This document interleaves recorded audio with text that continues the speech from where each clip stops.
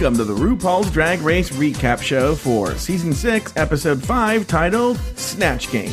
My name is Joe Batance, and I am joined, as always, by one sagacious co-host. From the podcast, please say, baloney! To Taylor, the Latte Boy. I was thinking earlier, what is he going to say? Please give a... And I said to myself, baloney is what he's going to say. So I am now in the head of Joe Batance, which is one of the scariest places I think anybody can be. It was the worst. It was before Herman's Head. Remember Herman's Head? I do remember Herman's Head. Why does everyone remember Herman's Head? It was a horrible show. It was only on for not even a full season, I would say, right? Or was it on for a full season? No, it was on, I think, a couple of seasons. That was the show that... what the hell's her name? Yardley Smith was on before she started on The Simpsons.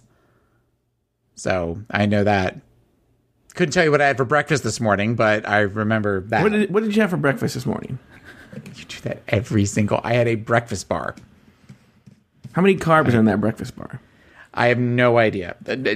400. It was worth every penny. Do you watch your carbs? No, I should. Because diabetes and all, but I don't. I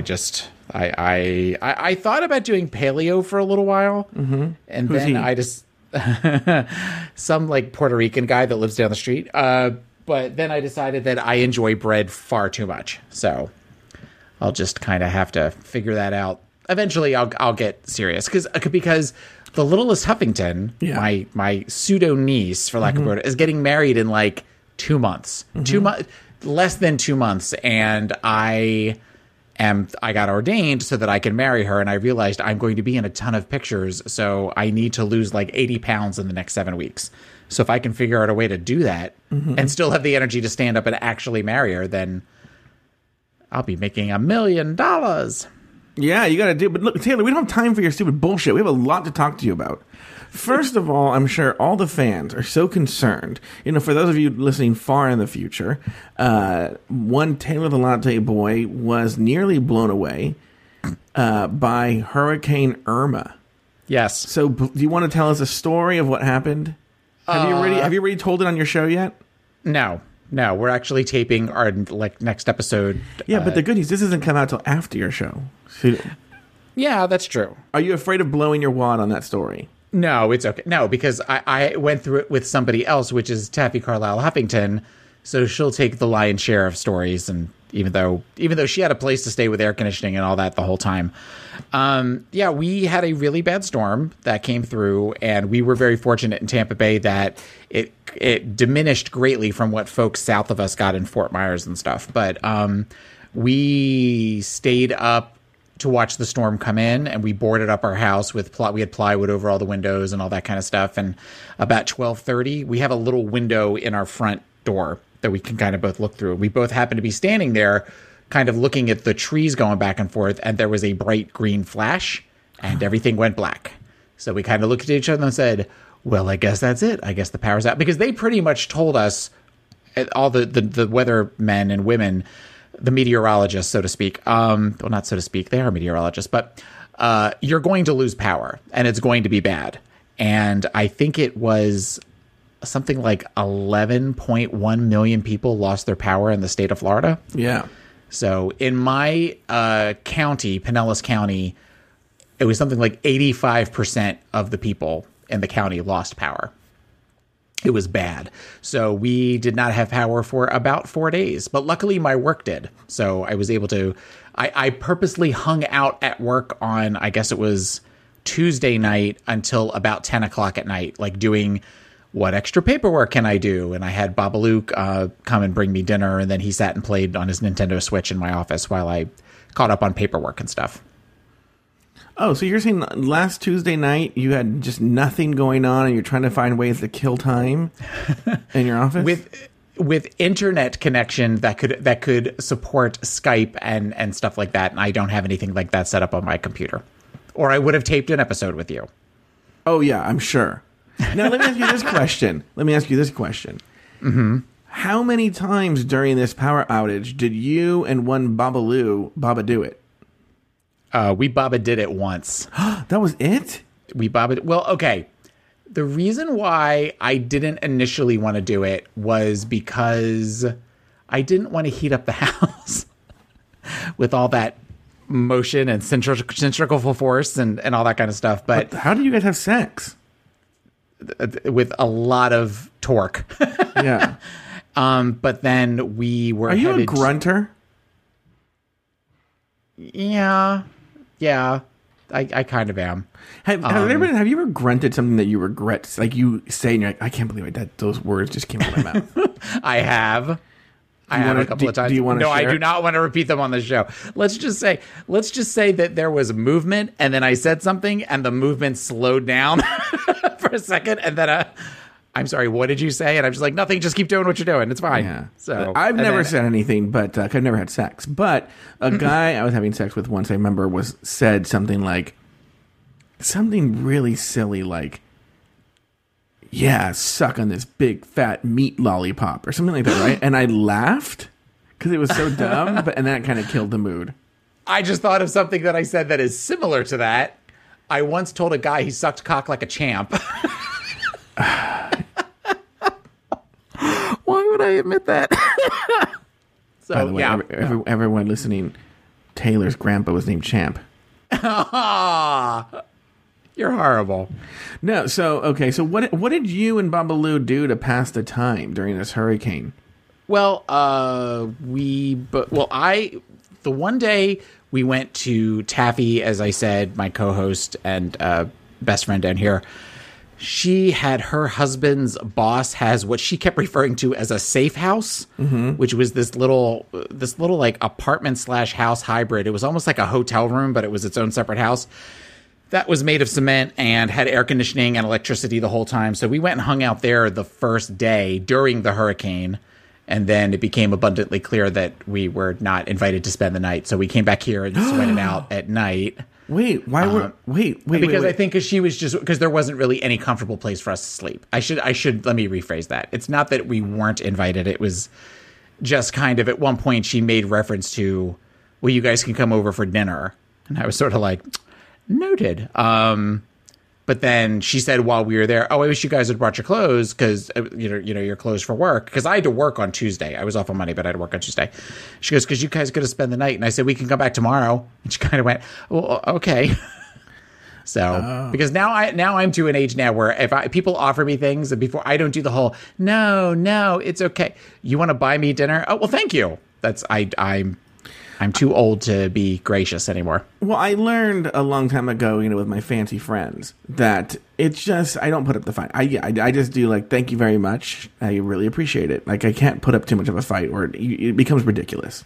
Yeah. And there's also a clear disparity when, like, they're millionaires and you're not. And you're like, well, look, okay. I have to be okay with that. Now, so we've tackled that, I think, and I'm sure I'll come up with more hurricane questions as we go along. But I also want to hear about your experience last night at War on the Catwalk. Yeah, we did a double date with Taffy's daughter, the one who's getting married in November, and her fiance, and we went to War on the Catwalk in Tampa. So there were 6 queens from season 9. The host was Trinity Taylor, and there was also, I'm trying to go in order, Aja, Pheromone, Shea Coulee, Alexis Michelle, Shea Coulee, Sasha Velour. Okay. And it was exactly what I expected. And I don't mean that shady. I meant that there were queens that I thought were great and really brought the house down. And there was Pheromone. Oh, Pheromone wasn't good. Pheromone was not good at all. Pheromone was very disappointing. Now, I will say this. Pheromone's got a great ass because she showed off her ass a lot in it. But at one point, each of them did 2 songs except for Trinity Taylor. Trinity Taylor only did 1 song like after there was a break. And she came out and did like a song that was like half lip syncing to women going crazy, and she was in a straitjacket and then just doing all sorts of crazy stuff. And it actually was really good. But Pheromone at one point, her first song was Not Myself Tonight by Christina Aguilera, which it's funny because she did 2 songs that I love. I love that song. And she came out and She kind of like had a jacket on, and she took off the jacket. And she had on this little like spangly bikini type thing, and then just kind of wandered up and down the stage, like sort of lip syncing. And I was sort of like, okay, well, that's all right. You know, considering especially before her, Aja came out, and Aja did a great song, did a great lip sync with like moving pasties and making her face all weird and all that kind of stuff. So then the second song she did was a song by Kylie Minogue called Get Out of My Way, which is like one of my all-time favorite Kylie Minogue songs. And she came out in this beautiful, it almost looked like one of those circus outfits that like the girls that would ride the horses wore. So it's kind of Vegas-y showgirl and with the big feather that kind of stuck up. And it was just really, it was beautiful. She looked beautiful, and she had the light pink hair. And she had a Valentina moment where she like kind of didn't know the words and didn't really do anything that was like, where the audience was still. There was no clapping or cheering or screaming, or it was just kind of watching this like, how much longer is this going to go on for?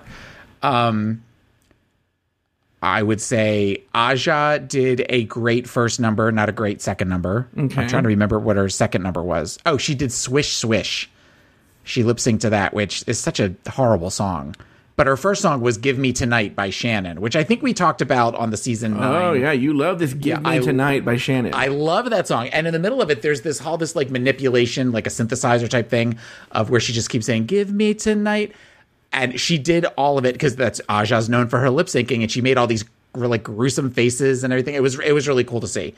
Sasha Velour's acts were amazing. She had costume changes, and she just had these crazy costumes that she had. Shea Coulee was great, except the second song she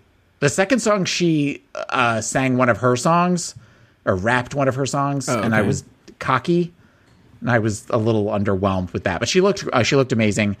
Alexis Michelle. Okay, how familiar are you with this war on the catwalk? What do you mean?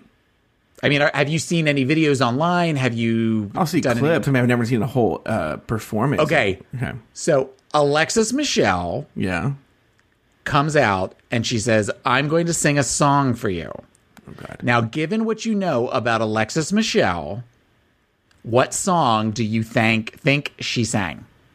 Liza with a Z.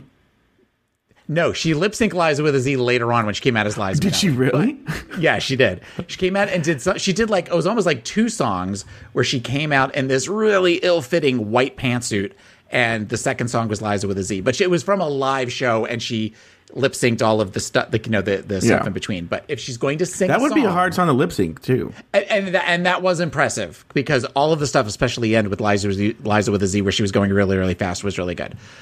But okay, so you think big, brassy, Broadway, like Ethel Merman. Close. I don't know. You got me stumped. Did she sing it live? She sang it live. Give Me a Break by Nell Carter. I would have gone up and tipped her, even though they said you couldn't if that was the case. No, what was it? She did Here's to the Ladies Who Lunch. Oh, but look, here's the deal. I love that song. I love that song too. But Elaine Stritch is not a big woman. She's tiny. Well, yes, but I mean, it's one of those songs that just gets bigger and bigger and bigger. Everybody rise! Right, and rise! Did anybody rise? A couple people did, but most people just kind of sat there and watched her. And then they did a little Q&A thing at the end, where somebody asked Pheromone if Valentina ever returned the text message. Oh. And Pheromone just laughed, and she said no. And she said, but I have no problem with Valentina. She goes, if she wants to text me, she's more than welcome to text me, and I'll respond a few days later. So she said that. Did you ask any questions during the Q&A? No. In order to ask questions, you had to go to the meet and greet before, so you had to have the VIP thing. Oh, okay. And those were the first 3 rows. And we had really good seats, though, because we were right in the center, row O. Mm-hmm. So, and it's the smaller venue at the Straz Center, which is our performing arts center in Tampa. But it was, I mean, we could see their faces, and we could see all their outfits and everything. The set was really weird.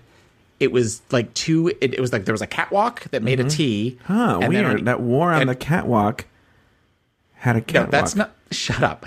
And then there was these like large, like oversized, like beach balls on either side of it, and then it was like, so there was ductwork around the circle, like formed in a circle where they sat, and that's what almost looked like two big balls. Oh, maybe that's what they were trying to do. Maybe that's what. Okay, that might have been that, because I was trying to figure out why. Because from looking down, it would have looked like two balls and a dick. But it just kind of, from looking straight on, it just looked like two odd beach balls and ductwork around it. And then they had two like Target fans at the bottom of the catwalk they would occasionally turn on to like make their hair blow. But this week, the girls whip out their best celebrity impressions for Snatch Game.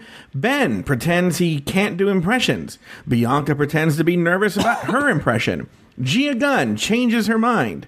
Adore talks about her hog body. Bianca does something nice, and the queens don their best RuPaul couture. Ben de la Creme was named the winner of the challenge, while Gia and Laganja were in the bottom two.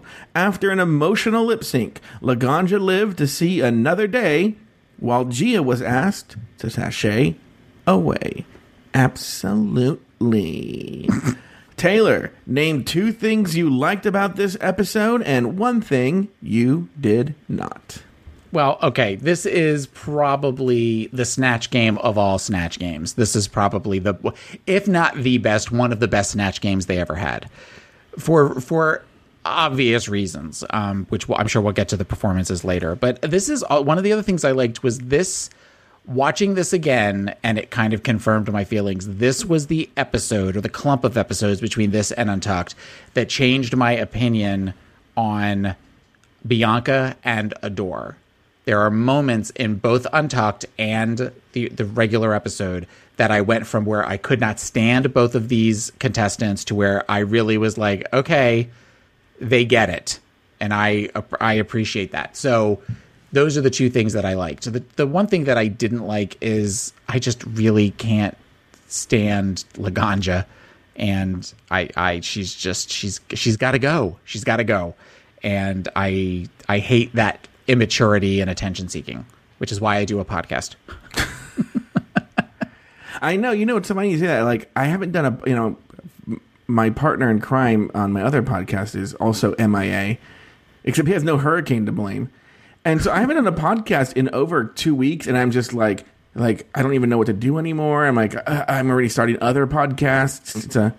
It's a problem. Anyway, okay. How about you?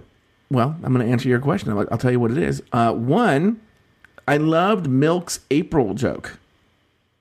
What did she say? Oh, God, really? Yeah, when she walks in and she goes... I'll always remember April because my baby's due in April. Yeah, I thought that was so funny. Even Bianca kind of gave her some props on that one. You could tell. She did like a begrudging, like snicker at that joke because it was so corny. How do you remember this, by the way? I just watched the episode again to refresh my memory, and I don't remember. You remember? I watched it yesterday. Huh. I just watched that yesterday. I have a way of remembering things like, I don't know. That's just... Unlike you, I'm a huge Gia Gunn fan, and I love the table visit with Rue and how clueless she is, and she's just like... And, like, I think we're going to hear it later, but maybe... I don't know if we do the table visit on here, but, like, Rue says, can you give me a little Selena? And she goes... Hola. Hola. ¿Tiene una pregunta? So dumb. Like, I just love Gia Gunn.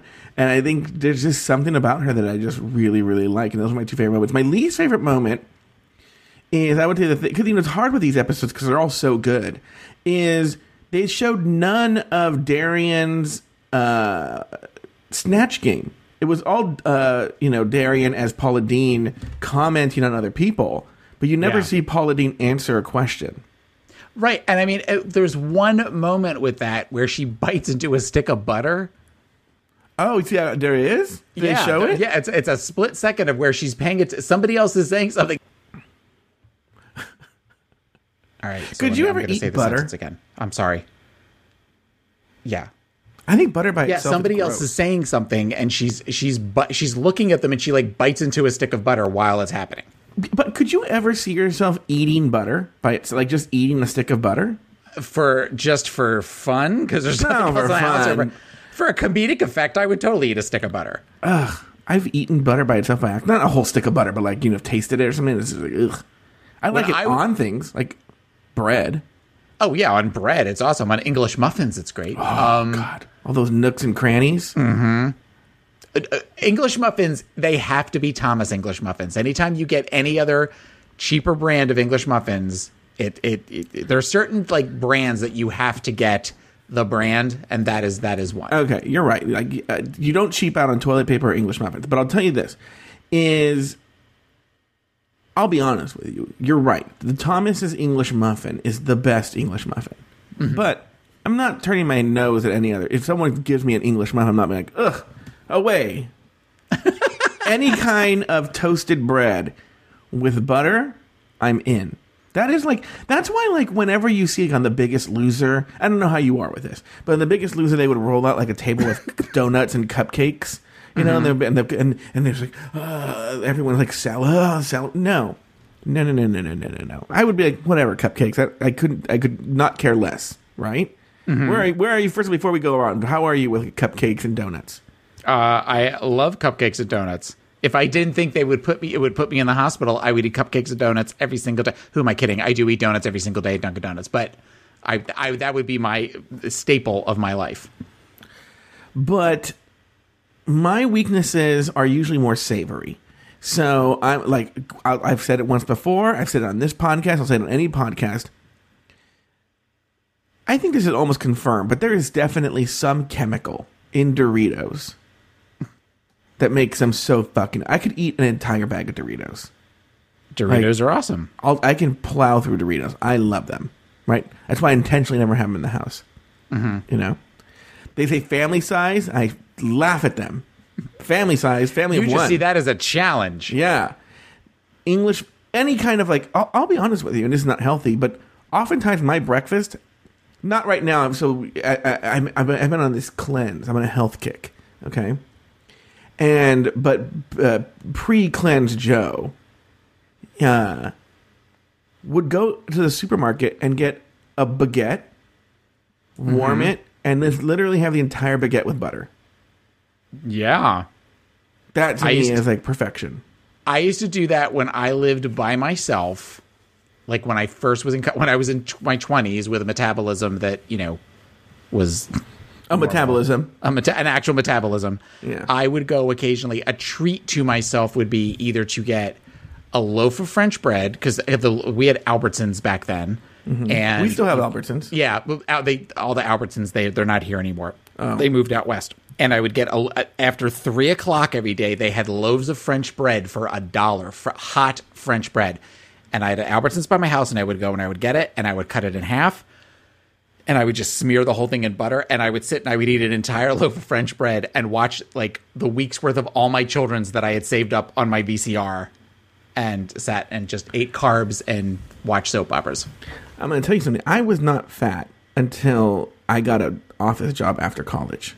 All right. And I'm going to blame one of the reasons, I would say one of the reasons that is, you know, I was now much more sedentary.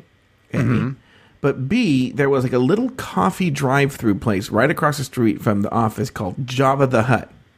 And I would go there every day, and for a little Mexican boy, I'd never heard of brie, right? Oh, but they would take a warm French baguette, split it open, and then just stuff it with brie and put it in a sandwich. And I would get that like every morning. And you could put a little bit of raspberry jam in that too. Mm-hmm. I learned all that stuff. That's what I learned both how to be fat and white. is stuffing French bread with brie in it. You learned how to be Taylor before you even knew Taylor. Yeah. So, how do we get on this? Oh, yeah. So Darien Lake. Yeah. That's why they didn't show Darien Lake. That's the thing that you didn't like. Yeah. Trinity is glad to make it through another episode. Darien is bitter she was in the bottom 3 while Milk was safe. And Laganja continues to complain about her treatment during Untucked. How do you feel? Well, my parents actually came up on the Untucked screen today. It was just kind of a hard moment because, like, the girls just, like, kind of jumped in immediately and started talking over me.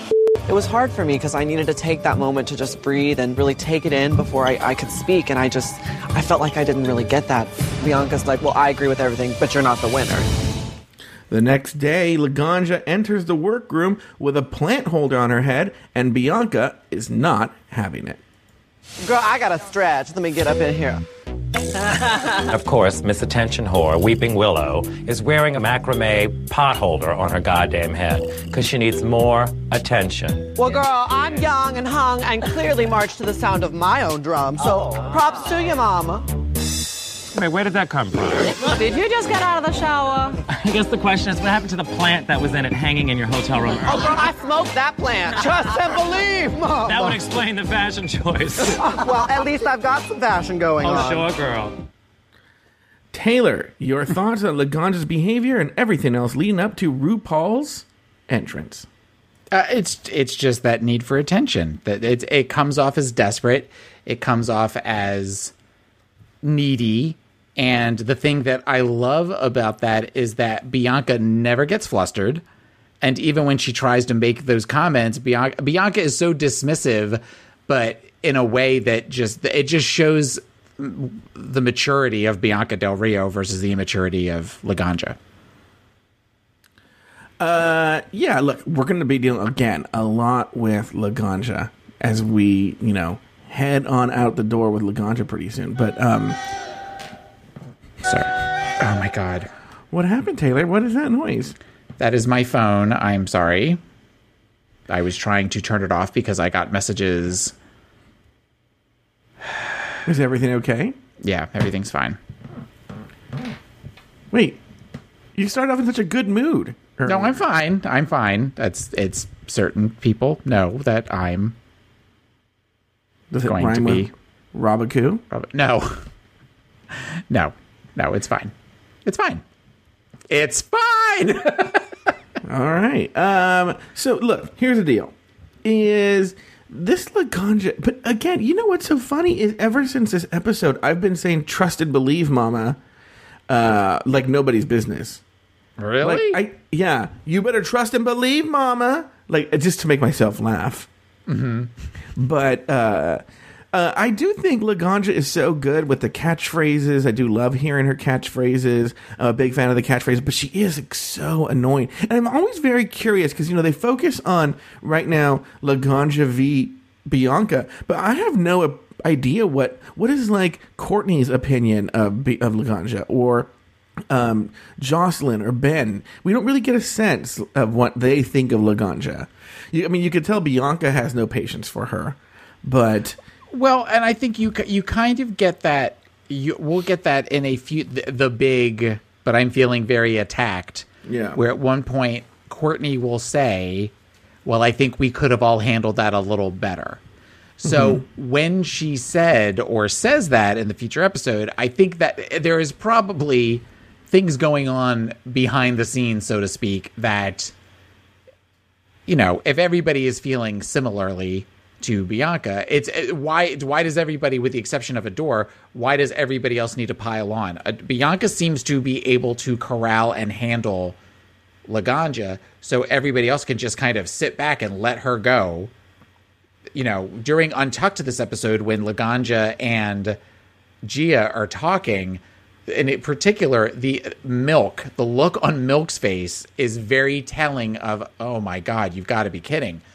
And I would be very surprised if other people didn't feel the same way.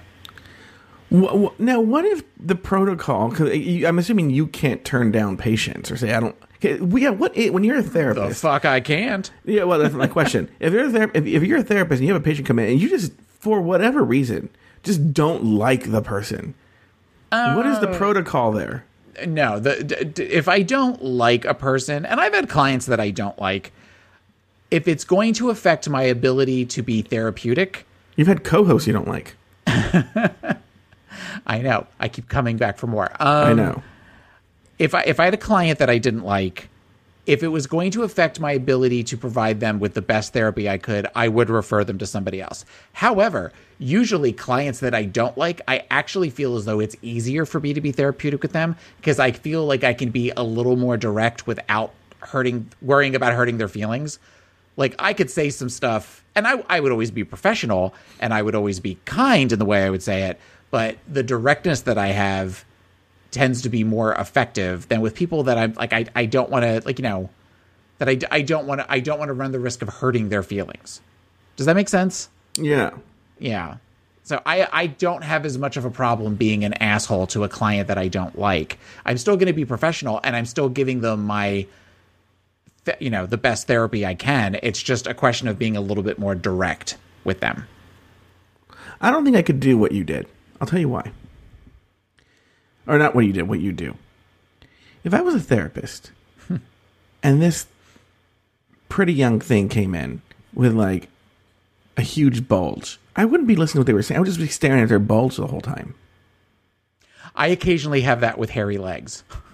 Oh, really? Some of my clients, I had a client in last week that has like really nice toned hairy legs, and there was a couple of times that I kind of was like, okay. Are you super into hairy legs? I love hairy legs. Hairy legs is a thing for me. Not like weird, wiry, coarse, like but something about a well flocked leg. I'm thinking about like what, like kind of like I would imagine Carmine Ragusa would have had on Laverne and Shirley. I don't know what kind of legs Carmine Ragusa had. Okay, you know who's somebody that is, you're going to look up Carmine Ragusa's legs and send me a picture? No, I was looking at the script. Oh. Yes, go ahead. Okay, there is a show called Schitt's Creek. Have you seen it? No. I know Okay. It's with Eugene Levy's son, right? Right, and Eugene Levy's son is always walking around in like either shorts or like almost like jogging pants that come just below the knee, and he has really nice hairy legs. That's the type of hairy leg that I like. Next, RuPaul entered the workroom to announce this week's main stage challenge. Now, ladies, this week's main challenge is going to be packed with more stars than there are in heaven. Who's coming? Well, you'll have to tell me, because it's time to play Snatch Game. The girls get right to work on their outfits. Ben is concerned because he doesn't do impressions, and Bianca is nervous because she didn't realize that Judge Judy was RuPaul's favorite character. Right away, RuPaul walked around the workroom to check in on the girls' progress and to give some advice. First up, RuPaul checked in with Adore Delano. Okay, that is a blonde wig. Yeah, I'm doing Anna Nicole Smith. Anna Nicole Smith. I love her. I was honored to be in our next performance new video. And if I ever record an album, I want this guy to produce mine. Cause he's freaking genius! Okay, now Taylor, what I think is so great about that impression is she's doing it on the spot. And have you ever heard the actual audio? Yeah, I remember that night watching Anna Nicole do that, and it was high art. Well, Taylor, I have a surprise for you. You're going to hear it again. Here we go. Because right. I want to do a comparison about how closely Adore got to it. Yes, okay. Was that right English? How close Adore was. Anyway, here we go. Like my body. Which she does later on Snatch Game. She says that. I was honored to be on our next performer's new video. And if I ever record an album, I want this guy to produce mine and make me beautiful duets. Because he's freaking genius! He does the clap over her head. So, go Adore Delano for just nailing that. Yeah. Anyway, let's move on here. RuPaul seemed a little concerned with Laganja and Milk, but was puzzled most of all by Gia Gunn's choice of Mexican pop star, Selena. I'm going to do Selena. Selena. Yes. Not Selena Gomez. No. Quintanilla. So A little piri. is she funny, though? I mean, how are you going to make her funny? So, she cracked like a few jokes here and there, but also, referring to other things. I just, I'm very flappy at the jaw. I'm very used to coming back with reads and... I'm not buying this, Gia. I'm not buying it. Give me a little Selena. Can you give me a little Selena? Hola. ¿Tienen preguntas? After her table visit with Rue, Gia decided to try a new strategy. Are you still doing Selena? I'm not sure. Who else are you thinking about? Kim K or somebody more safe that I feel like maybe they would get. Are you planning on changing it? I mean, I'm thinking about Can you change it? Yeah. Taylor, any thoughts on everything we just played? I don't get where she would have thought Selena was funny. I don't know a lot about Selena, but I don't ever know her to have ever told a joke. Like, I'd never thought that she was known for her comedic stylings, and that was just a very odd choice to me. I can see with Kim Kardashian, I could see the possibility there more so than Selena was just an odd. The outfit that she brought looked great when they showed it on the mannequin. I can see that being a great outfit, but it just was not. I don't understand. Look, here's the thing that I'm puzzled by every single time to this day is, you're applying to RuPaul's Drag Race. You're going to do Snatch Game. There are still people who they think they're going to go on there and rely on the look. I don't get it. I don't understand it. It boggles my mind.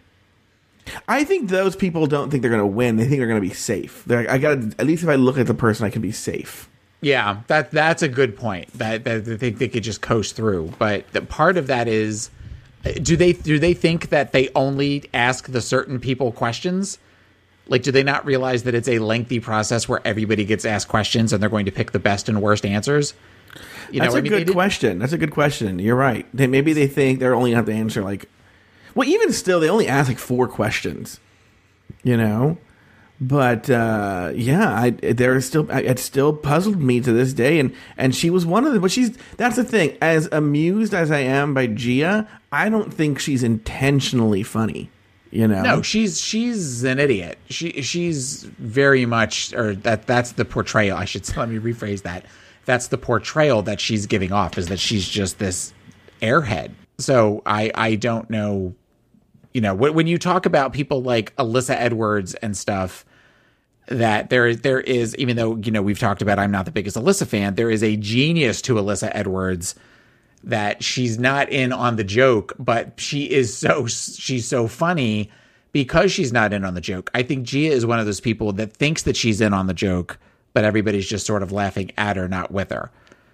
I feel like Alyssa Edwards is able to laugh at herself, whereas Gia Gunn was not, for whatever reason, during the time that she was on.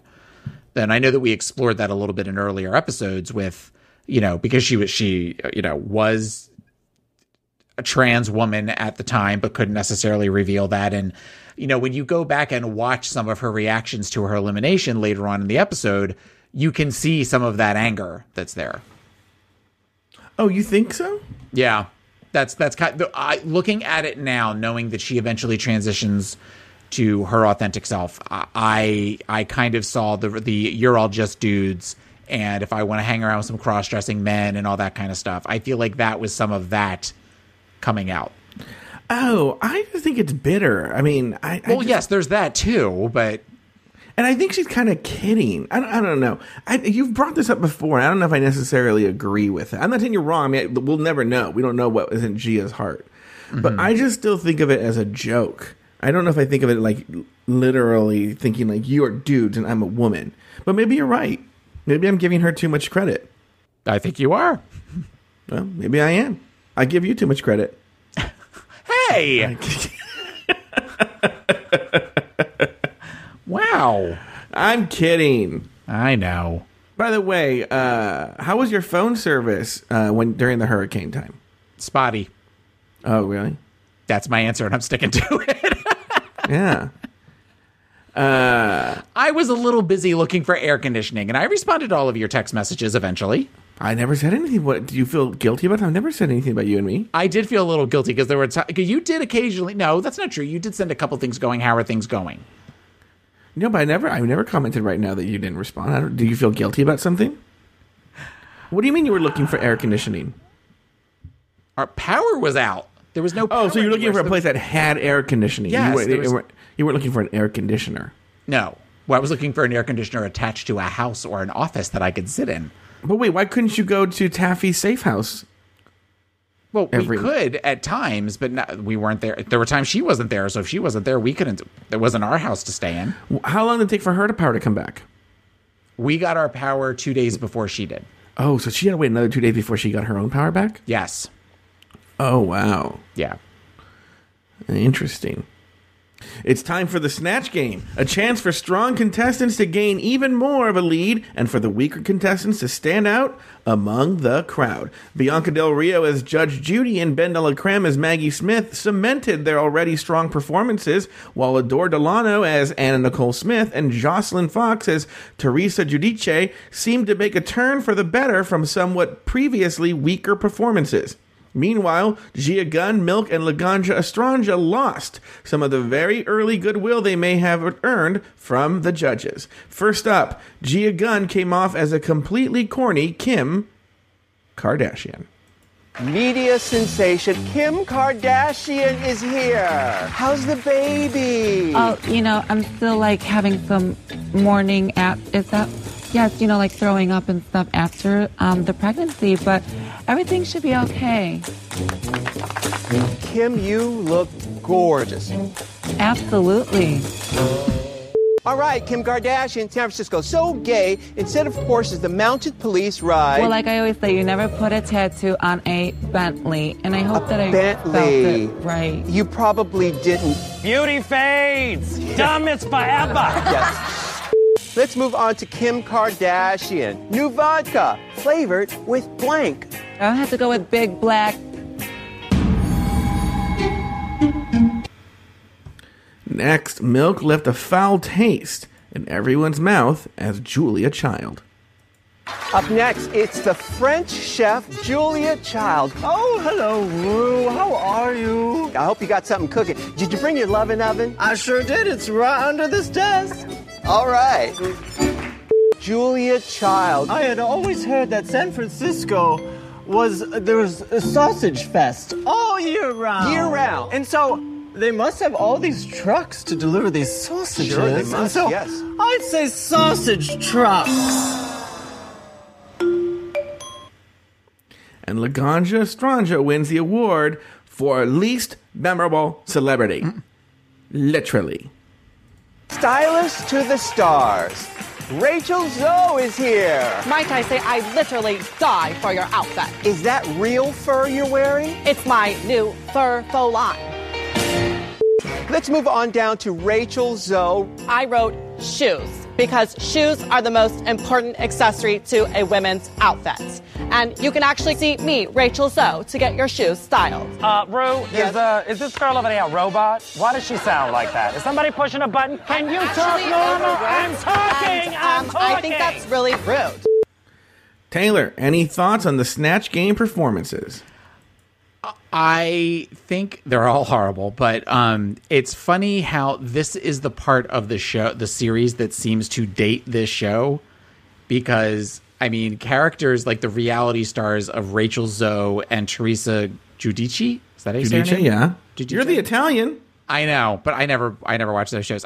There were things that Jocelyn did with the whole, where she was up against the desk and saying things that were very funny. Prostitution horses. Prostitution horses.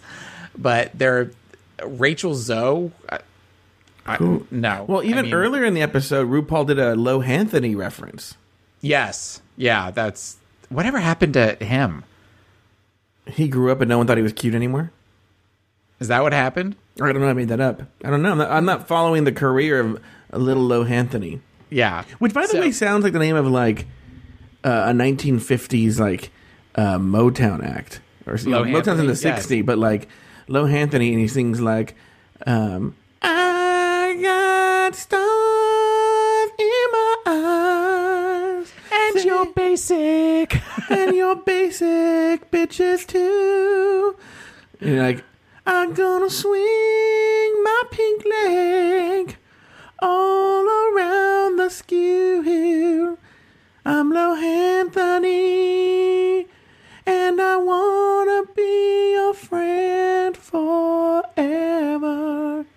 I just made it up on the spot. Ever and ever. It's like, it's like the Chi Lights. Remember? Ever hear them? Remember the Chi Lights? That's Anthony and the Imperials. Oh, the other 13-year-old boy. Yeah, Low Anthony and the Imperials, but I imagine them sounding like the Chi Lights. I'm sorry. Go ahead.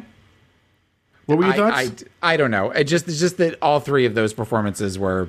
But you also said this is the greatest Snatch game in the history of the show. Because of the ones that are better, they stand out. There isn't necessarily one that I could think of where All Stars 2, which I know you and Daniel did not agree with me. I thought All Stars 2 was such an amazing Snatch game.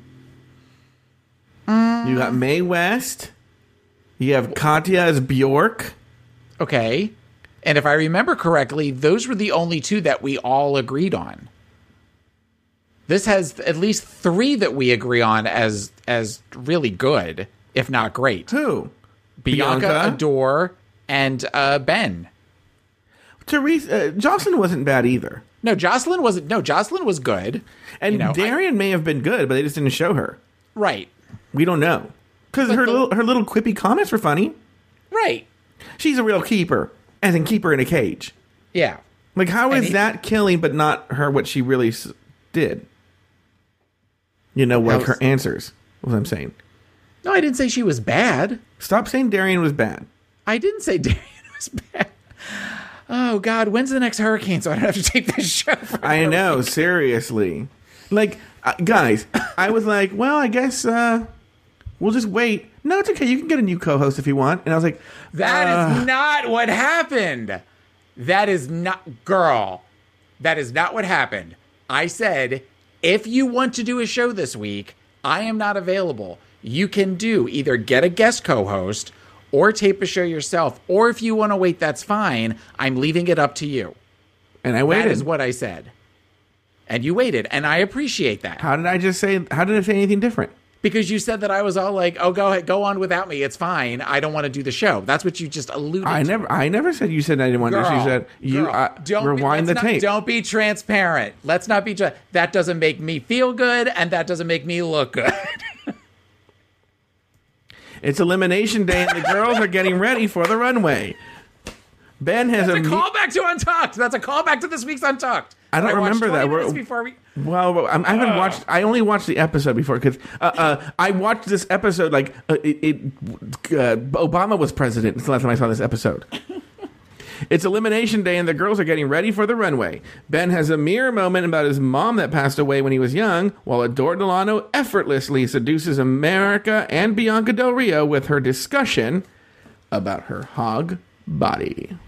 Am I the only one that's, like, having a problem with, like, my body? My friends and I kid around about, like, we call it hog body. Just, like, we're really thick in the midsection. You feel overweight? I just feel like I have a weird proportioned body. Well, maybe you do. Yeah. And so what? Yeah.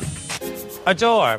Yes, baby? If you don't want to get yelled at by Michelle, because didn't she tell you last time that you needed to be cinched? Yeah. And don't tell anybody that I'm being kind, but I have another cincher if you want me to lace you in it. I'm down. Okay, we'll do it.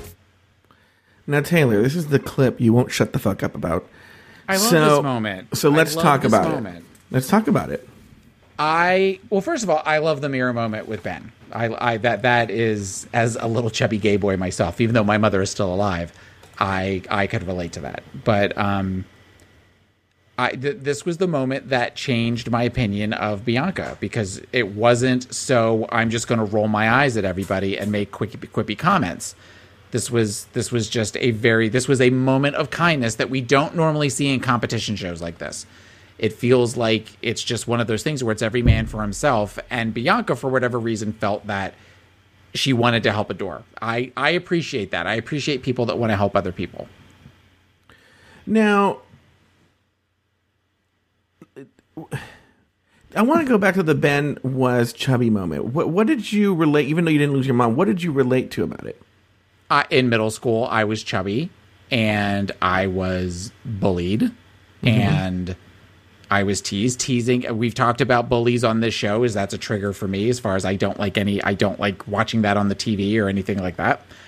But that's just something that I could relate to that. Some of the other things that people have talked about on this show, the mirror moments that we have talked about on the various seasons, I can't relate to that like I could. I remember what it was like to be chubby and teased and all that kind of stuff.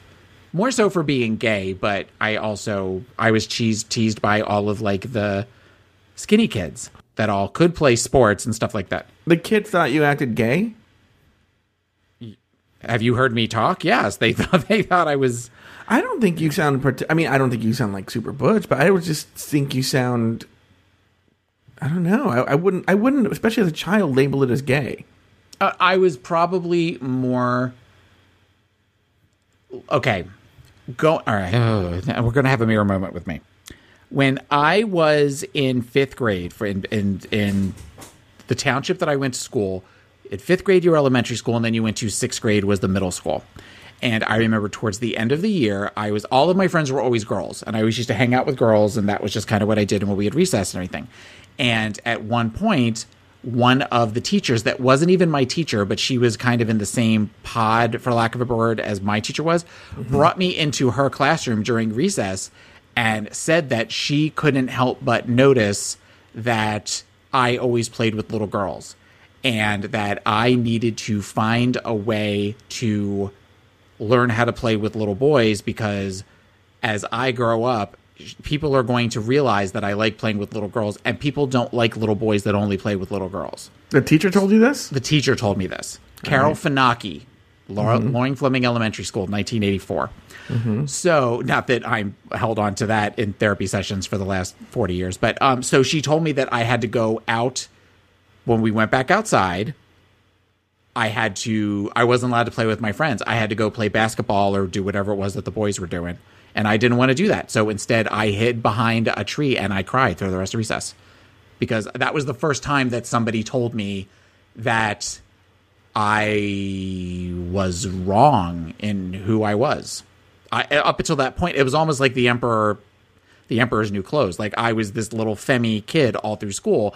And I'm sure that teachers in the teacher's lounge were talking about me and stuff, or other kids might have been talking about me, but it never occurred to me that I was different. And you figure this was the 80s in, a very blue-collar town and that kind of stuff. And then that stuck with me. And on one level, she was right in that through middle school, I was the chubby fag that was running around the halls and everything, but I always wonder how much of that played into that conversation she had with me, got in my head.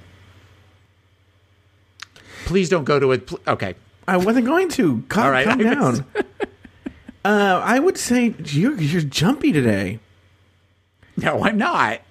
Anyway, the only moment I ever had like that, I didn't really have that problem growing up, but I remember specifically when I was like, oh, there's something weird here. Remember the Troll books?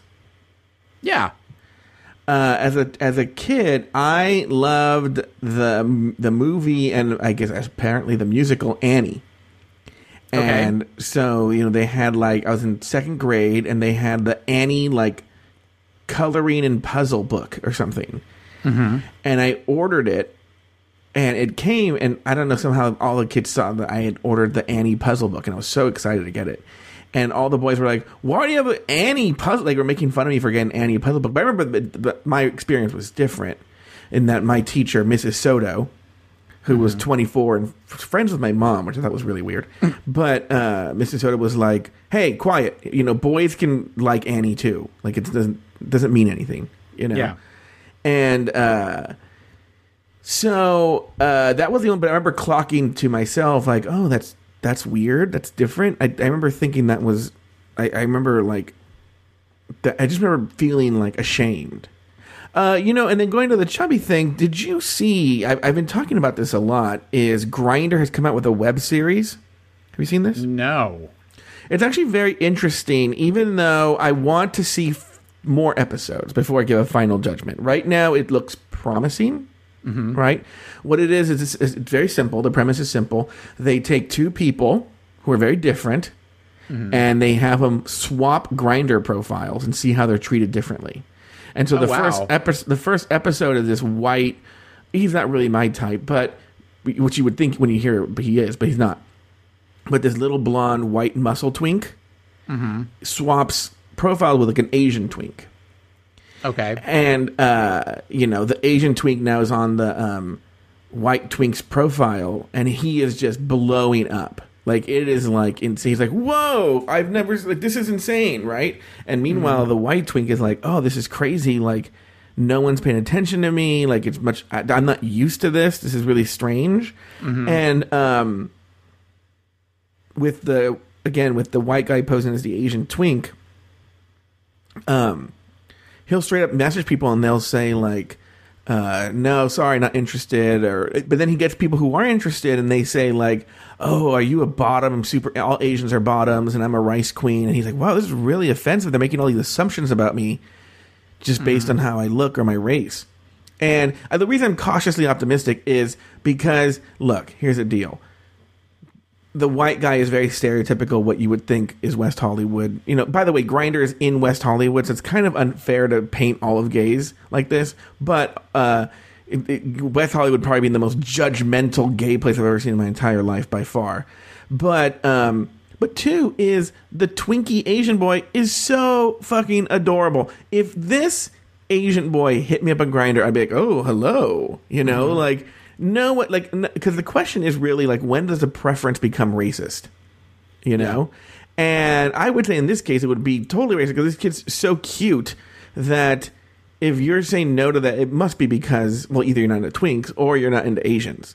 Because if you're into twinks, then this kid's super adorable and super cute. I want to see though fat and thin. I want to see ugly. Yeah, I mean, how do you do an ugly one though? Like you're the ugly one, but like, But I'm curious to see where they go with it. I'm curious to see how they take it. But what are your thoughts on what I just told you about? Like, will you check that out? I would. They're very short. They're only like 3 minutes. But I'm wondering if that's what you mean with the because I was going to say, do we have to do replays of them? No. But what I was going to say is with the Ben thing is I think that is important is that like gays are very, and I've said this before. The next hurdle we as gay people have to tackle is ourselves and our self-hate. And so Ben's experience, it brought him to tears about being chubby and being teased for it. And, kids are just mean. But I would say, like, at a certain point, a lot of people grow up, but gays, not to say all gays, but, my experience a lot of times when I'm talking shit on gays are those West Hollywood gays that I just cannot stand. But it's very judgmental and very like, oh my God. It's just like if you're fat in the gay world, you might as well be invisible. Unless you're fetishized. Unless you are somebody that is, you find yourself a feeder or somebody like that just that they we have a joke, an ongoing from a story that I told early on Pod as my co-pilot, where the one time that a guy picked me up in a bar, one of the first things he said to me was, I just love your fat. I hurt my back? Oh. Wait. What did he say? He said, I love your fat. I just love your fat. Oh. And at that point, I thought, well, this is, I'm in my mid to early 20s, and I would go to bars with Rodan, and Rodan would always pick up, and I would drive home alone. I have somebody that's kind of looking at me, and he kind of likes that, he's a chubby chaser. So I felt like at that moment, I'm like, well, this is the best I can do. Yeah. And that could become, and I'm not saying that everybody that's a chaser or everybody that is chased, that's the way they are, but that's a slippery slope to go down. And I still occasionally have those voices in my head of the people that bullied me in middle school was horrible. High school got a little bit better, but I just kind of kept my head down. and just avoided everybody. See, my experience was opposite. Middle school and grade school and everything like that were wonderful for me. I was the fucking big man on campus. But high school, when I went to an all-boys high school, was awful.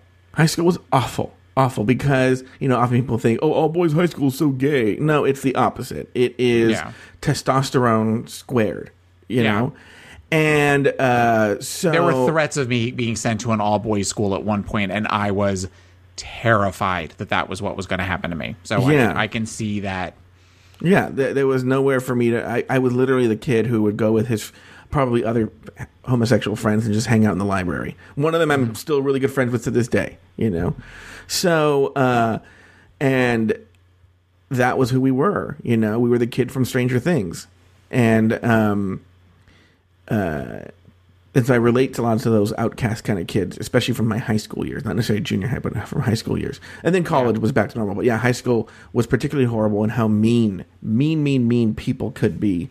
Now it's time for the looks. The looks. Yes. Okay. So we have the theme for the night was Night of 1,000 RuPauls. And we have 11 looks, starting with RuPaul. And she is in a yellow, kind of butterfly-esque, asymmetrical print dress with her hair up off to the side. I did not like this dress at all. I thought it was too busy, even though I am a big fan of bright colors, and would give this look a boot. Joe, what do you think? Based on what I'm looking at right here, I actually really like it. I know what you mean by it's too busy, but right here, I like it a lot, and I love her wig. The wig is great. The wig looks fantastic. Her makeup looks on point. I am going to go with a toot from what I'm seeing here. Toot. Toot. Okay. Next up is Jocelyn Fox, and she is in a black, kind of almost a crushed velvet or velvet dress with a big feather in the side of her hair. Not my favorite look of Jocelyn either. I thought the weird octopus thing attached to the side of her head was too much. I give this look a boot as well. I think from what I'm seeing here, I'm going to give it a boot for different reasons. Again, look, I'm going off a screenshot, and I didn't watch the looks today. But based on this, I would say it just seems very, except for the big schmucked on her head, it looks very basic. Yeah. Yes, basic is a good word for it. Yeah, and I'm going to give it a boot as well. All right. So next up is Gia Gunn. And Gia Gunn is wearing a blue almost tattered dress with a nude underlay underneath and a big blonde wig. Comparing this to the actual look, this look is horrible, and I would give this look a boot as well. Yeah, this look is awful. It's awful. This look is terrible. Is it supposed to be the season 6 Panther outfit? I don't know. No, because that's not a pantsuit. That's a pantsuit, yeah. This is awful. I don't like it, and it makes her look. I mean, I know she's a short girl, but it makes her look even shorter than she has typically looked. And that wig is thick. She looks really thick, and that hair looks horrible. Speaking of look, you're all dudes. She actually does look like a dude in a dress, which is actually she's usually pretty fishy. So yeah. I'm gonna give it a boot as well. And it's also important to note that this final look of hers on the show is the look of the infamous eyelash, the wonky eyelash. So yeah. It's particularly pronounced. I also do love that we just did a whole thing about not judging people on their looks. Now we're literally judging their looks. Well, next we have Darian Lake. Darian Lake is wearing a what she refers to as Gertha kit, which I thought was funny. Oh, really? I've never heard that. Where she said that? She said that when she was doing the Runaway Walk. Oh, okay. Where she's wearing a black sequins dress with the Catwoman mask and black gloves, but she's also accentuated. Accentuated? Is that the right word? Yeah. With some rainbow bejeweled. She has a bracelet, and the mask actually has some rainbow in it too. I actually give this look a toot, only because I like this look when RuPaul did it. It's Darian is one of those, and I know we just got done talking about people's weight and stuff, but because of Darian's weight, I think that she finds things very hard to find that might be flattering for her. And also because of her weight, the way she walks, it doesn't do her any favors as far as showing off the best pieces of the dress. So I give this look a toot with reservations. But I give it a 2. A lot of it has to do with the look. Looks great, but also that she has the bravery to show those arms and not care and just work it. Like that's my big fear. Like, do I have those arms? Hold on a minute. I have to push the window to the front. Okay, do it again. Can you see? Kind of. You don't have them. I have them worse. I have arm flaps. I have bat wings worse. So, maybe you do have a little bit. Yeah, but mine is more. So we're doing this. This is what people are paying good money for, to hear us hit our arm flaps into the microphone. Yeah, but they're not like Darian. No, Darian has them in the beginning. Oh, this is what they'll do. Okay, here we go. Oh, okay, yeah, that's caw. I'm trying to see here. Oh yeah, but they're not. Again, they're not as bad as Darian. Do you shave under your arms? No. Oh, you had the shirt up pretty high, and I can't. Oh, there it is. I'm trying to tangle my underarm hair. So, I have a pimple under my arm right now that really hurts. What? See? Gross. Why did you just show me that? It hurts. I don't ever get pimples under my arms. It was but every time I move my arm, it hurts. You were saying that, but guys, what other show do the hosts flap their arm fat? Their arm fat. Our biscuit making arms. Our biscuit making arms. Our bingo. What's the bingo one? Bingo lady arms or whatever. But like, I'm actually pretty happy. Like, look, no, am I like one of the Hemsworth brothers? No, but like I'm like, oh, you know what? Seeing Darian and stuff like that, it's not that bad. So, oh man, I don't have muscle. Can you flex a muscle? Can you have any sort of definition? I don't know. I don't think so. I don't. But I think it's just covered by fat. Well, no, the fat hangs off the bottom like stalactites. No, but as far as the actual muscle goes, like you've got, I have a little bit of a bicep. So anyway, next up, we give her a boot. So next up is Laganja Estranja, who is wearing an outfit apparently inspired by the season 4 Meet the Queens look. Yeah, and this look is a mess to me. I just think that it's sloppy. I get what she was trying to do with the look, but the fact that she did it in like gold and purple, and the bustier kind of like hangs off the sides. It doesn't seem like it's form fitting around. It's not a look. Now, that being said, I do like the crazy hair. I do like the super teased out hair, but the look itself, not my favorite. I give this one a boot. Now, one thing, I'm only judging what I'm seeing. I'm not seeing it walk down the runway. Mm-hmm. But again, I love the hair. The makeup looks. Ooh, let me zoomed in there. Oh. Based on what I'm seeing, I don't hate it. I'm going to give it a 2. I don't hate it. Okay. Based on what I'm seeing. All right. So next up is Bianca Del Rio, and she is in a silver dress that is floor length with a big shower scrunchie unspooled and wrapped in her hair. It might have been you talking about that Bianca kind of wears the same silhouette in every challenge. And I hadn't noticed that until watching it this season, and I would agree with that. It's a pretty dress. I don't know how much it's inspired by RuPaul, but it is a pretty dress. So I'll give this look a 2. It is a 2. It's something that I heard. You've heard talked about. Like when they critique Bianca's fashion skills, about how she wore the same silhouette all the time. And yeah, we've seen this dress every single episode nearly, and she pulls it off. I mean, she knows what works for her. I mean, this is what you're going to come to expect when you see Bianca Del Rio. So I'll give it a 2. I do like the little bracelet that she has on. Mm-hmm.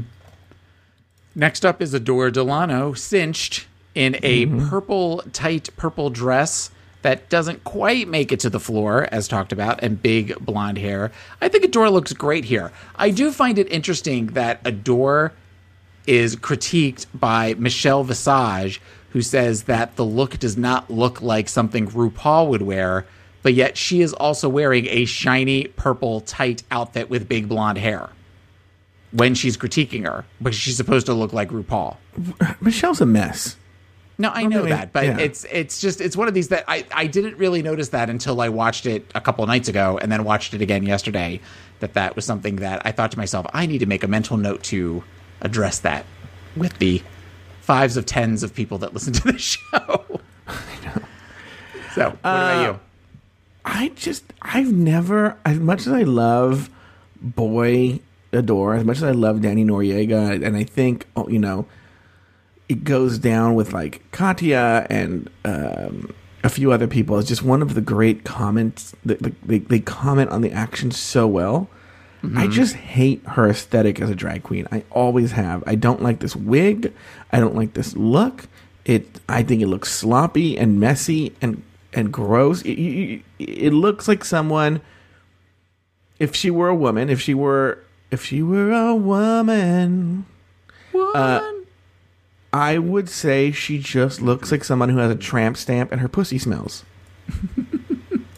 But there's a good chance that Danny has a tramp stamp and his pussy smells. Good point. Yes. So, but I don't know. I think it'd be so cute on Danny a tramp stamp. Anyway.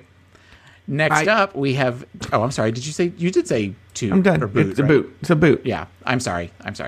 Next up, we have Trinity K. Bonet, who is in a lime green feathered outfit with big red hair.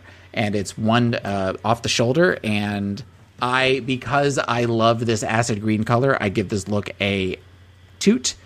Because I love bright colors like that. And I thought that the dress was really pretty. And the fact that on Tucked, she said that she made the dress made me like it even more. Yeah, I like this look. I'm usually not a big Trinity K. Bonet fan, but I'm going to say I really, really like this. I'm a fan. Right. Toot. So next up, we have Ben de la Creme serving Tweety Bird realness with big blonde hair and a bright lemon yellow dress with tulle kind of wrapped around her. I did not like this look. I don't like the color yellow, so that's probably part of it. Oh, really? Yeah, of all the color, I usually I love color, but yellow is just not, it's just not my jam. And I don't like her with blonde hair. She's not a blonde to me. She's somebody that should always have dark hair. But I also get she was supposed to be RuPaul. So I would give this look a boot as well.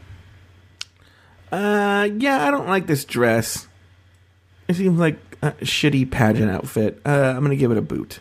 All right. So next up is Courtney Act wearing RuPaul's, I guess, her supermodel of the world outfit that she wore in a lot of video award shows and different award ceremonies and stuff in the 90s. I love this. It looks like it's the actual dress. I mean, I don't know if it is or not, but it looks just like it. And I kind of have a thing for Courtney Act. There's something about, I kind of find Courtney Act hot as a girl and as a boy. And the legs on this. What a controversial statement. Well, but that's not normally my aesthetic. But her legs in this are amazing. And one thing I loved about this was the very 90s updo with kind of the big, thick, chunky curls. And this might have been my favorite look of the night. Actually, this is my favorite look of the night. So I would give this one a huge toot. I would give it a toot, too, even though I'm kind of bored of Courtney doing these kinds of looks and just relying on her body, yaddy. I do think, though, of all the outfits, this is the one where you can go like, oh, yeah, that is RuPaul. Mm-hmm. It might be the only one where I think, oh, that's RuPaul. She definitely... The Darian Lake look, I would argue could be... Those are the two. But, yeah. Yeah. And so, yeah, I'll give it a toot. It met the challenge. All right. And then last up, the most controversial look of the night was Milk as RuPaul in boy clothes, where he comes into the workroom and he comes in a blue shiny suit that's kind of short, the short hems with the loafers and a ill-fitting ascot. But I love the idea of it. I think that it was a very smart, controversial, brave choice. The skull cap and the crazy, we're going to open our mouth and turn around real slow and look at everybody. That was the part that I did not get and I didn't like, and it kind of creeped me out. However, I will give him a toot for the bravery of coming out like that and knowing that there was a chance he was going to get read to filth. I'm with you, except I think I still liked it more than you did. I think it's brilliant. I think it's one of the best looks ever walked out. Oh, I think it's brilliant. I just think from the neck up, it's just not well executed. It's frightening. From the neck down, it is frightening. It's kind of. Do they ever have the commercials? Yeah, for Six Flags. Six Flags, yeah. Yeah. That's kind of what he's serving at this point. So that's just it. But so those are the looks for this week. Yay. Let's see here.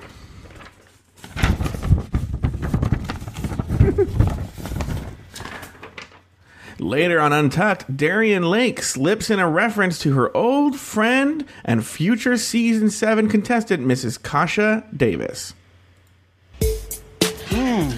There is always time for a cocktail.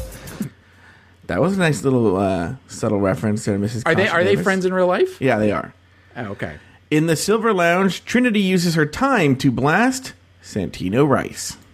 I don't think it's hilarious, nor do I find it humorous at all for you to make jokes about things that I'm obviously suffering with. Santino did this whole, slur thing, and he was like, oh, sugar green, as if, the way I talk is a problem. You can kiss my motherfucking ass. Yeah. How dare you? He said that on the runway? Yes, and I could hear him. I like the neon green feathers. Okay, wait, remember, I think that was, this is when, this is I don't know if I put in when RuPaul interrupts to say what really happened, but let's go with it. Okay. The birds came in that color. They do. They're from the rainforest. She's an endangered species. She's an endangered species. She is. Wait, hold on. Slow your roll, girl. What Trinity failed to realize is that Santino was actually making fun of me and my speech pattern. I mean, we all thought that she was sensational. Why would you do that? Why would you make... Before we go on, what are your thoughts on that, Taylor? I call bullshit on that. It seems like bullshit. In all the years that RuPaul has been on the show, no one has ever addressed or felt the need to address any sort of speech issue with her. And yes. I felt that given season 5 and all of the controversy with bullying, that they did not want that to come off looking like a judge was bullying her. So, I mean, whereas when she said the sensation or whatever it is that she said that he kind of mimicked, while there was a slight issue with her S's in that, one, he knows where his bread is buttered. There's no way that he's going to make fun of her like that. That's never been the rapport that they've had, at least not on the show. Secondly, I can't. I call bullshit. Also, while taping, why would you? While taping, why would you make fun of her while you're taping? Does that make sense? Yeah. So, and also, I remember watching it the first time and not hearing the slurred speech. You know, I heard Santino, but when she said it, I'm all like, I didn't hear it. What are you talking about? And they could have easily gone back and redone it. Yeah. You know?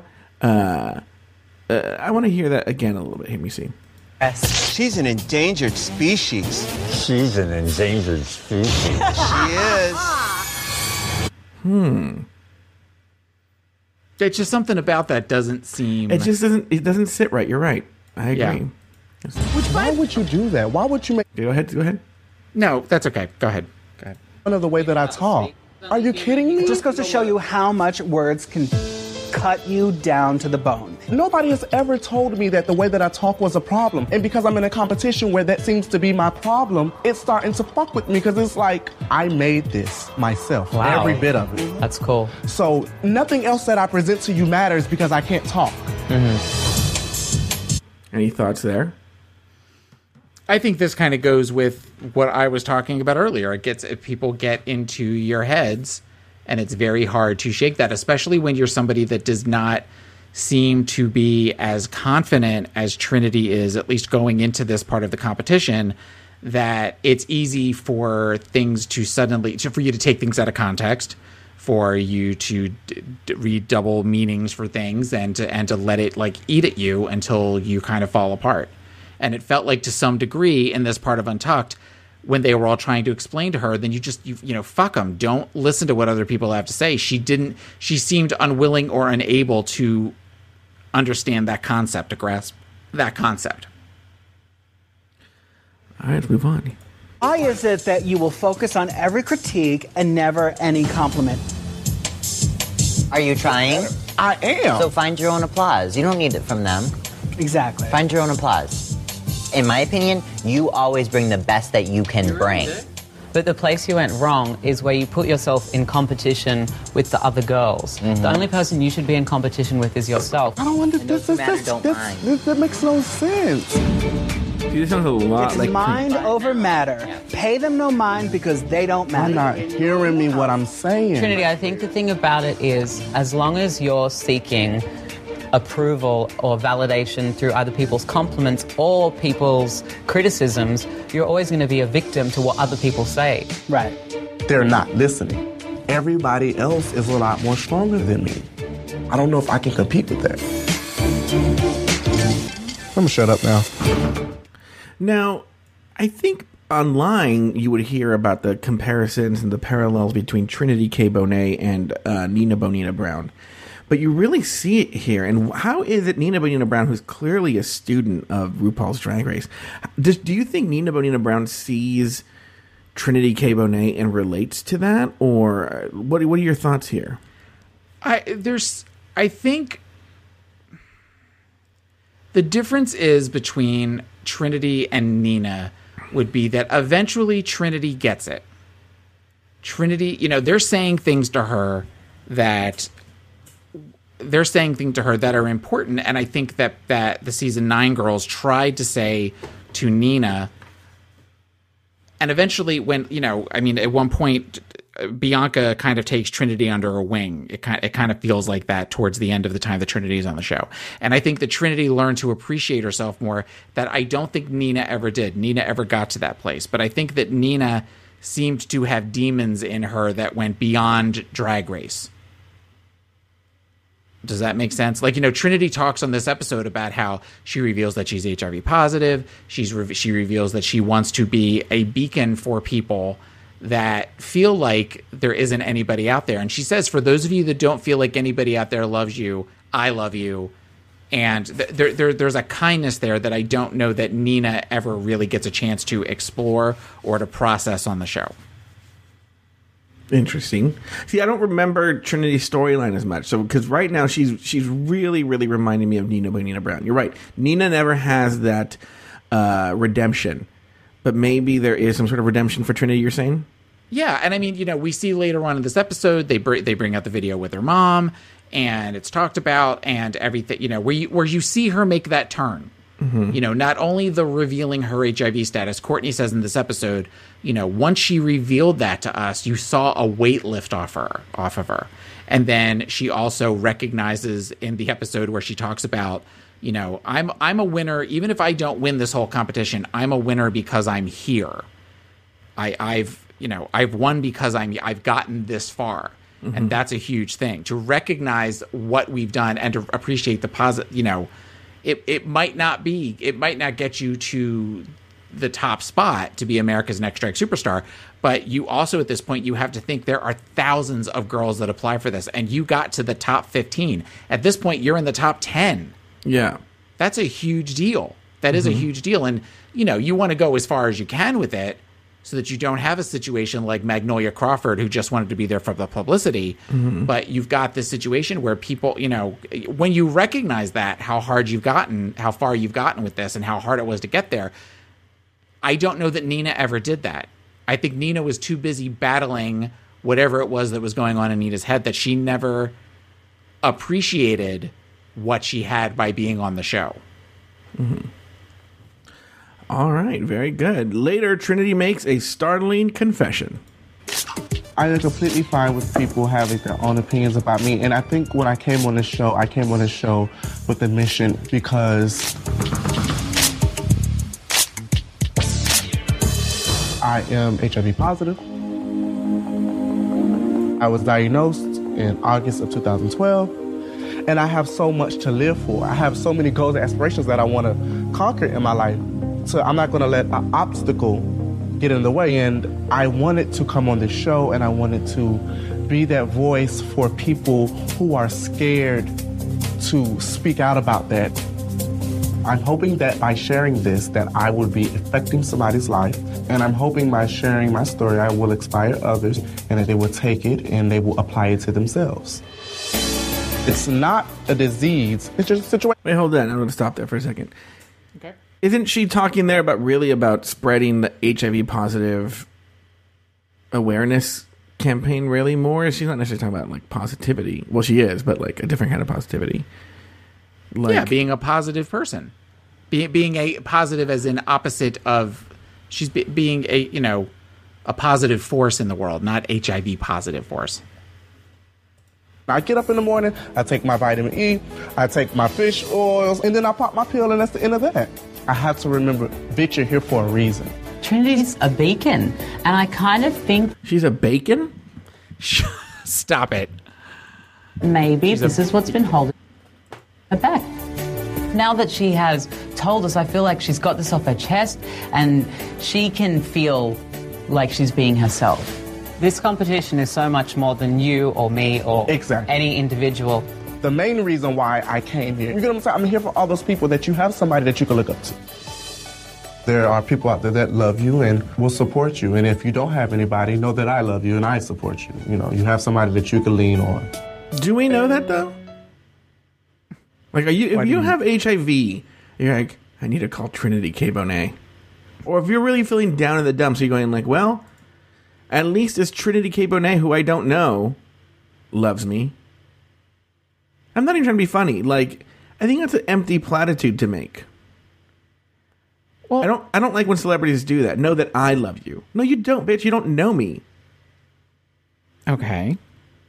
But some people you're going just to therapy mode. No, some people just need to hear that there, that there are people out there that genuinely that care about them, that care about the other people in the world. That there are people that aren't so self-centered that they can only focus on themselves. That they want to spread that positivity, spread that kindness. You know, the world would be a better place if everybody was a little more kind. You would agree to that, right? Shut up. So, I mean, I think that in her saying that is what she's trying. That's what she's trying to say to the world. Okay. We're going to move on now because now we have a very long clip and we're going to have to, and Taylor, please feel free to stop. Tell me when to stop as well. This is, one of those legendary Laganja meltdowns. And we're going to work through it here. After the remaining girls return from the main stage, Laganja decides to have another meltdown. I just know that I'm going to lip sync for my motherfucking life if I have to. Well, I can't wait for a choreography challenge. That's all I'm going to say. I mean, I'm not super familiar with Zoe Rash or whatever her name is. So, does Zoe Rash actually sound like a robot? Well, I was trying to make a caricature of her. Caricature. So, yeah, when Bianca said that, it did throw me off. I mean, I'd be lying if I said it didn't. It's a Snatch game and I'm Judge Judy, and I'm filling in a spot. Judge Judy doesn't like anybody. She thinks everybody's fucking stupid and wasting her time. But did you not pick me to come for first? That is kind of true. Oh, no, she did go after other people, huh? Because she threw that... when Teresa Giudice said that she liked big black cock, or no, it was Kim Kardashian. Kim Kardashian. And she threw the bird at her. Not the bird, like the Officer Bird doll. No, I think that was after. I think that was... Yeah, but it was the Kim Kardashian. But my response to that when I was watching this is, if you don't want to be the first one that Bianca comes after, don't leave yourself open to be the first one. Or have something prepared. Yeah, I agree with that. Let's move on. I'm not bothered by Bianca. Yes, you are. She can't shake me. I'm unshakable at this point. Wait. Go on. Okay. She's saying that and literally shaking in the interview. Yeah. Where she's got this crazy look at her face, and the one part on the side of her hair is literally trembling while she's saying, I am unshakable, Bianca won't shake me. When do you think she said this? Because she's saying that and then literally falls apart here. Yeah. Completely falls apart. Collapses in the hallway on the way back to the main stage. Right. Let's move on here. Well, come for me. Do what you gotta do. Because at the end of the day, if we've got a lip sync, your ass will be going home. I don't think she was coming for you. Girl, if I want to come for you, I'll come to your room at night and cut your fucking wigs up. That's coming for you. I honestly feel like if you're portraying a character and you're making the right decision for that character, it's not personal. Ganja, I'm sensitive to the fact that you are a sensitive person because I'm like that. Well, I realized tonight... Stop it. That's the moment I fall in love with the door. But it's on the door.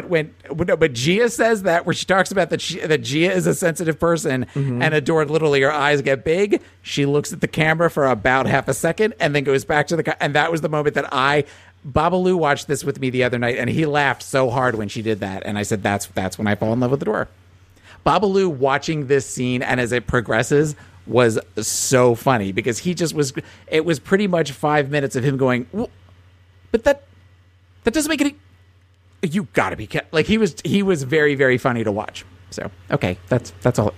It is a competition, so from now on, I'm gonna, start worrying about me. Oh God! Absolutely. I think you knew that from the beginning, girl. You're a very competitive, girl. I never doubted for a second. But at the end of the day, no matter how competitive I am, I have a heart, and I think that's what makes me special. I have a heart too, girl. No, hold up. Okay, now you see, this is that passive-aggressive bullshit I'm not going for. Passive-aggressive. I ain't mad at you, but I'm not buying What the fuck? Girl. You're insinuating that I don't have a heart because I just said that to you. Well, did you not or did you not come for me today? When? This Today coming and for you. tonight. We're drag queens in a fucking competition. The only thing worse is fucking prison, for Christ's sake. What the fuck, bitch? This ain't RuPaul's best friend race.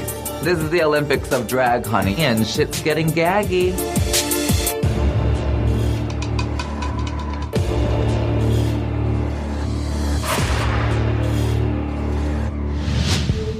Well, did you not or did you not come for me today?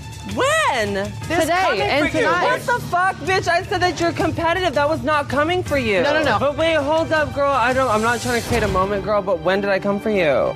I'm not saying you came for me, but I do feel a little bit shafted by you today. When? I don't remember the exact comment you said, but earlier I do feel like you were saying, I don't even know, but I felt a little hurt by you earlier. Oh, girl, you have your don't own do back. all that, girl. Don't do all that. Girl, that's very transparent to me, girl. There was not one fucking point that I did not give you to tell you to put your fucking chin up and slay when you go out there. So don't do that and try to manipulate that, girl, because that will not make me feel good and that will not make me look good. And that was not cute right now. Don't do that, girl. That's how you feel, and that's how I feel. I did not make you feel any type of way, bitch. I was in the fucking hallway telling you to put your chin up. What are you talking?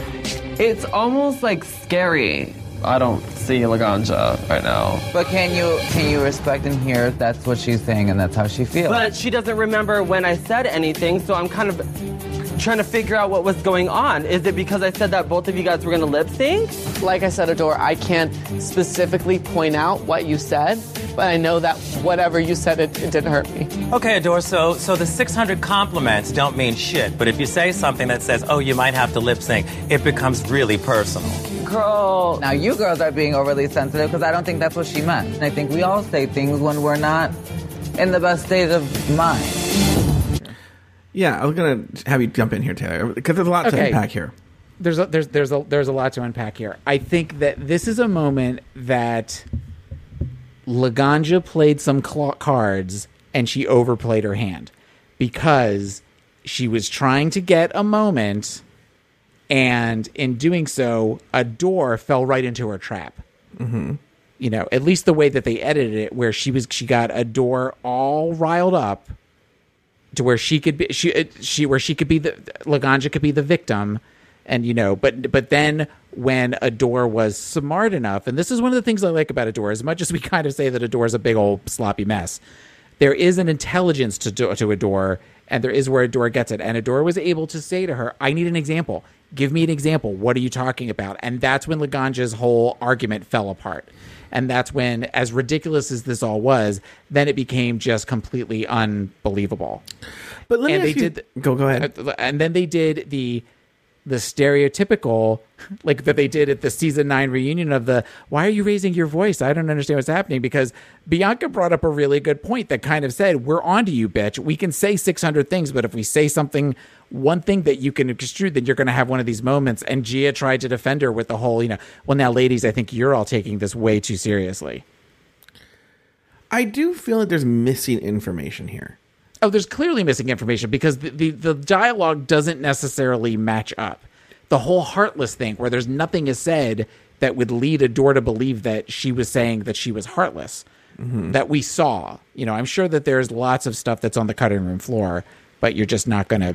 we're never going to know. But the way this is presented to us, it looks like a door fell into a trap.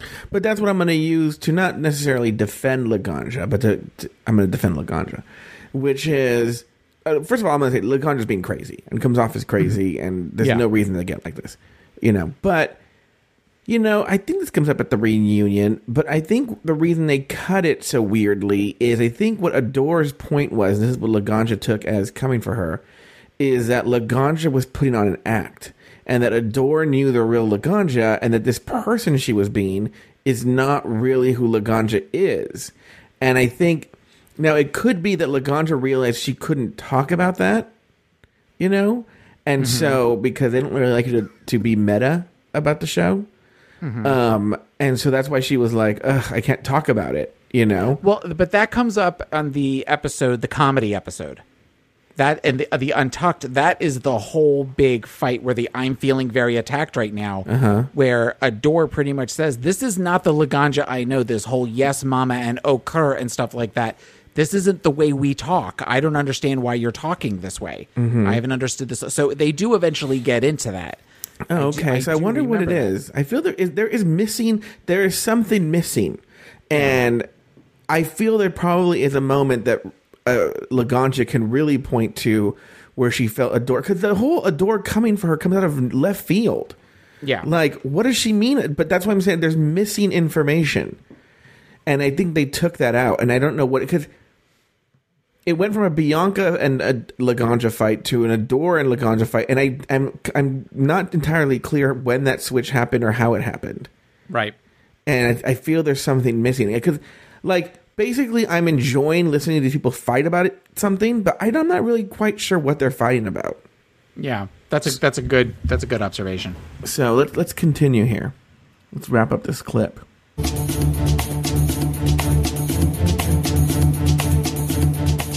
I really don't understand Gia and Laganja's relationship. Gia's the only one that believes Laganja's bullshit, and they're acting like they've been fucking friends forever. What is this, Color Purple? I want the world to hold my hand, and I'm sorry for that. And that's just who I am. Girl, I hear you on that too, because I'm very much the same fucking way. I'm used to being with my friends. I'm used to have people sitting there telling me, oh girl, do this, or I don't think you should do that. You know what I'm saying? Oh, it's Alexis Michelle's dream. You say you're sensitive to all of that, and you're this and you're that, but you're the first person to walk in there with a big old turban on your head, a half-cut shirt, some heels, twirling around all day long saying, Miss Hunty, Miss Mama, Miss Thing, is that, you know what? Maybe a little less of that, a little bit more of a pat on the back for yourself, and put it and apply it to what now you're that doing. I can hear you put it clearly. to what you're doing. If you say you're a fierce performer, I don't know until I see it. What Laganja needs to do is make up her fucking mind. I don't care if she's got a heart or if she's competitive. Make a fucking decision. Yes! Oh my God, the decision who's gonna win? is all hers. Mama Roo, I'm coming. Here we go. Come on, girl. Let's go! Come on, shake it off, shake it off, shake it off. Pretend it's gas. Just leave it in the hallway. Okay, so now Laganja's in the hallway. Right. No. See, on the floor. Listen to me. Listen to me. No, listen to me. You came here for one fucking reason and one reason only. Do you understand? Don't let people's comments or their opinion get the best of you. So what are you gonna do? Are you gonna give up? No. Exactly. So wipe up your fucking makeup, glue that bottom lash on, and bitch, may the baddest bitch win. That's it. This is the moment that counts. Okay? Okay. I love you, Mama. Now let me send you home. Okay, any final thoughts on that clip, Taylor? Fake crying. Oh, you think it's fake? Gun. Fake Gia. This is the moment that counts. That is such... Oh, it didn't sound fake to me. Oh, no, it totally sounded fake to me. It totally sounded fake to me. This is the moment that counts. No. I think they get highly emotional because they're super tired and they've had one drink or two drinks, I don't know whether they're allowed, and they're under a lot of pressure, and I think things get emotional. I believe it. I believe in Gina. I don't. I call shade. Back on the main stage, Milk narrowly misses a spot in the bottom two. Instead, Laganja and Gia go head-to-head in a lip-sync battle for their lives. The song, Head to Toe by Lisa and the Cult Jam. Both girls gave it their all, but in the end, Gia Gunn was asked to sashay away. Later in the workroom, she had a message for all the girls. I'm upset that there's other cross-dressers still in there that fucking came to a drag show dressed as boys. I mean, if you look up drag means dressing up as girls, not re-enhancing what you already are, which is a fucking big man. See you soon. You guys are all still dudes. I'm feeling great. I would have never wanted to go home to anybody but Laganja. She represents what us young drag queens do. Yes, I am a little bit bitter that there's fucking girls still standing on that stage that don't deserve to be here. I'm actually fucking glad that I don't have to deal with those trolls anymore. But overall, I feel great. Thank you so much, RuPaul. I appreciate you seeing something in me and bringing me here to be, you know, competing against all these other cross-dressing men. So I thank you so much. Taylor, any final thoughts on the episode? It was a great episode. It's a great both episodes are great episodes together.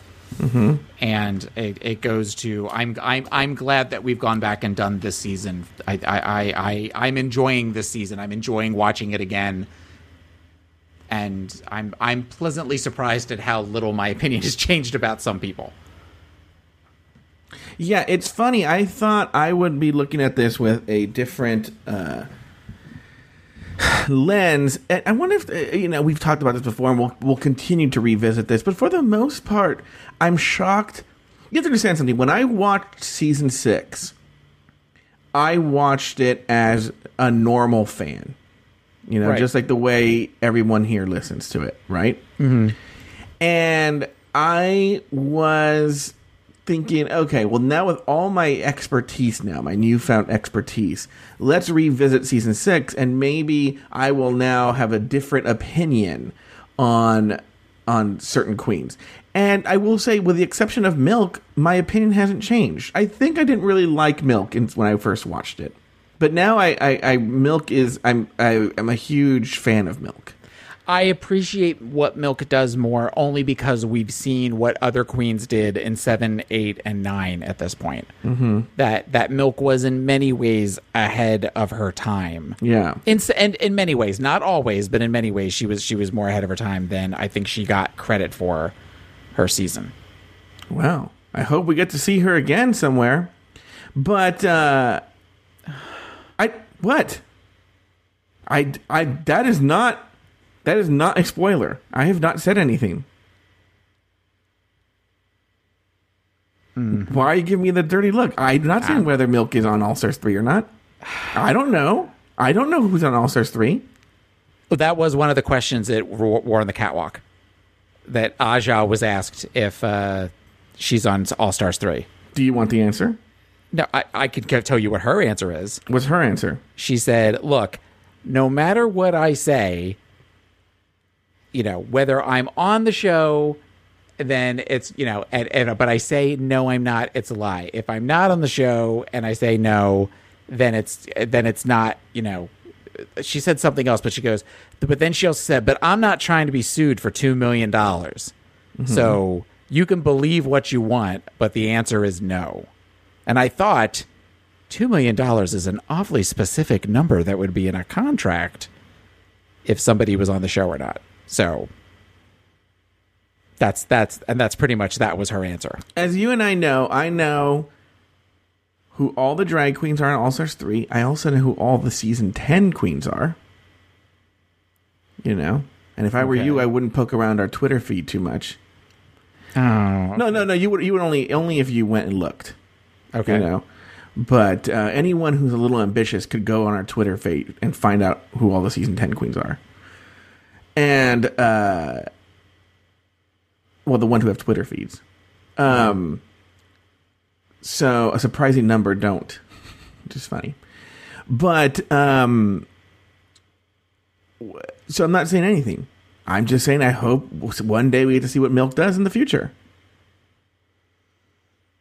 Why are you reading into that? Because I know you. You're crazy. Which would be war on the podcast. There's not a catwalk out there that could support you and I standing on it. No, it'd be the fat walk.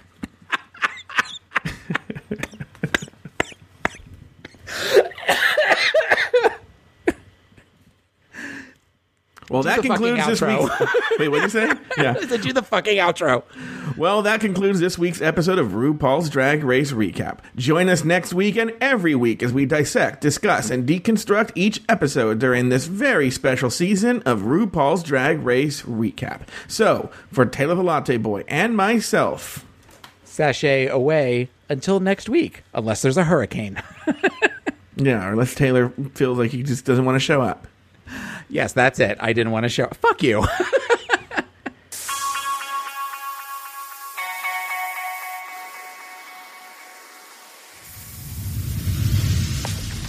Want to share your thoughts about Drag Race? Email us at dragracerecap@gmail.com.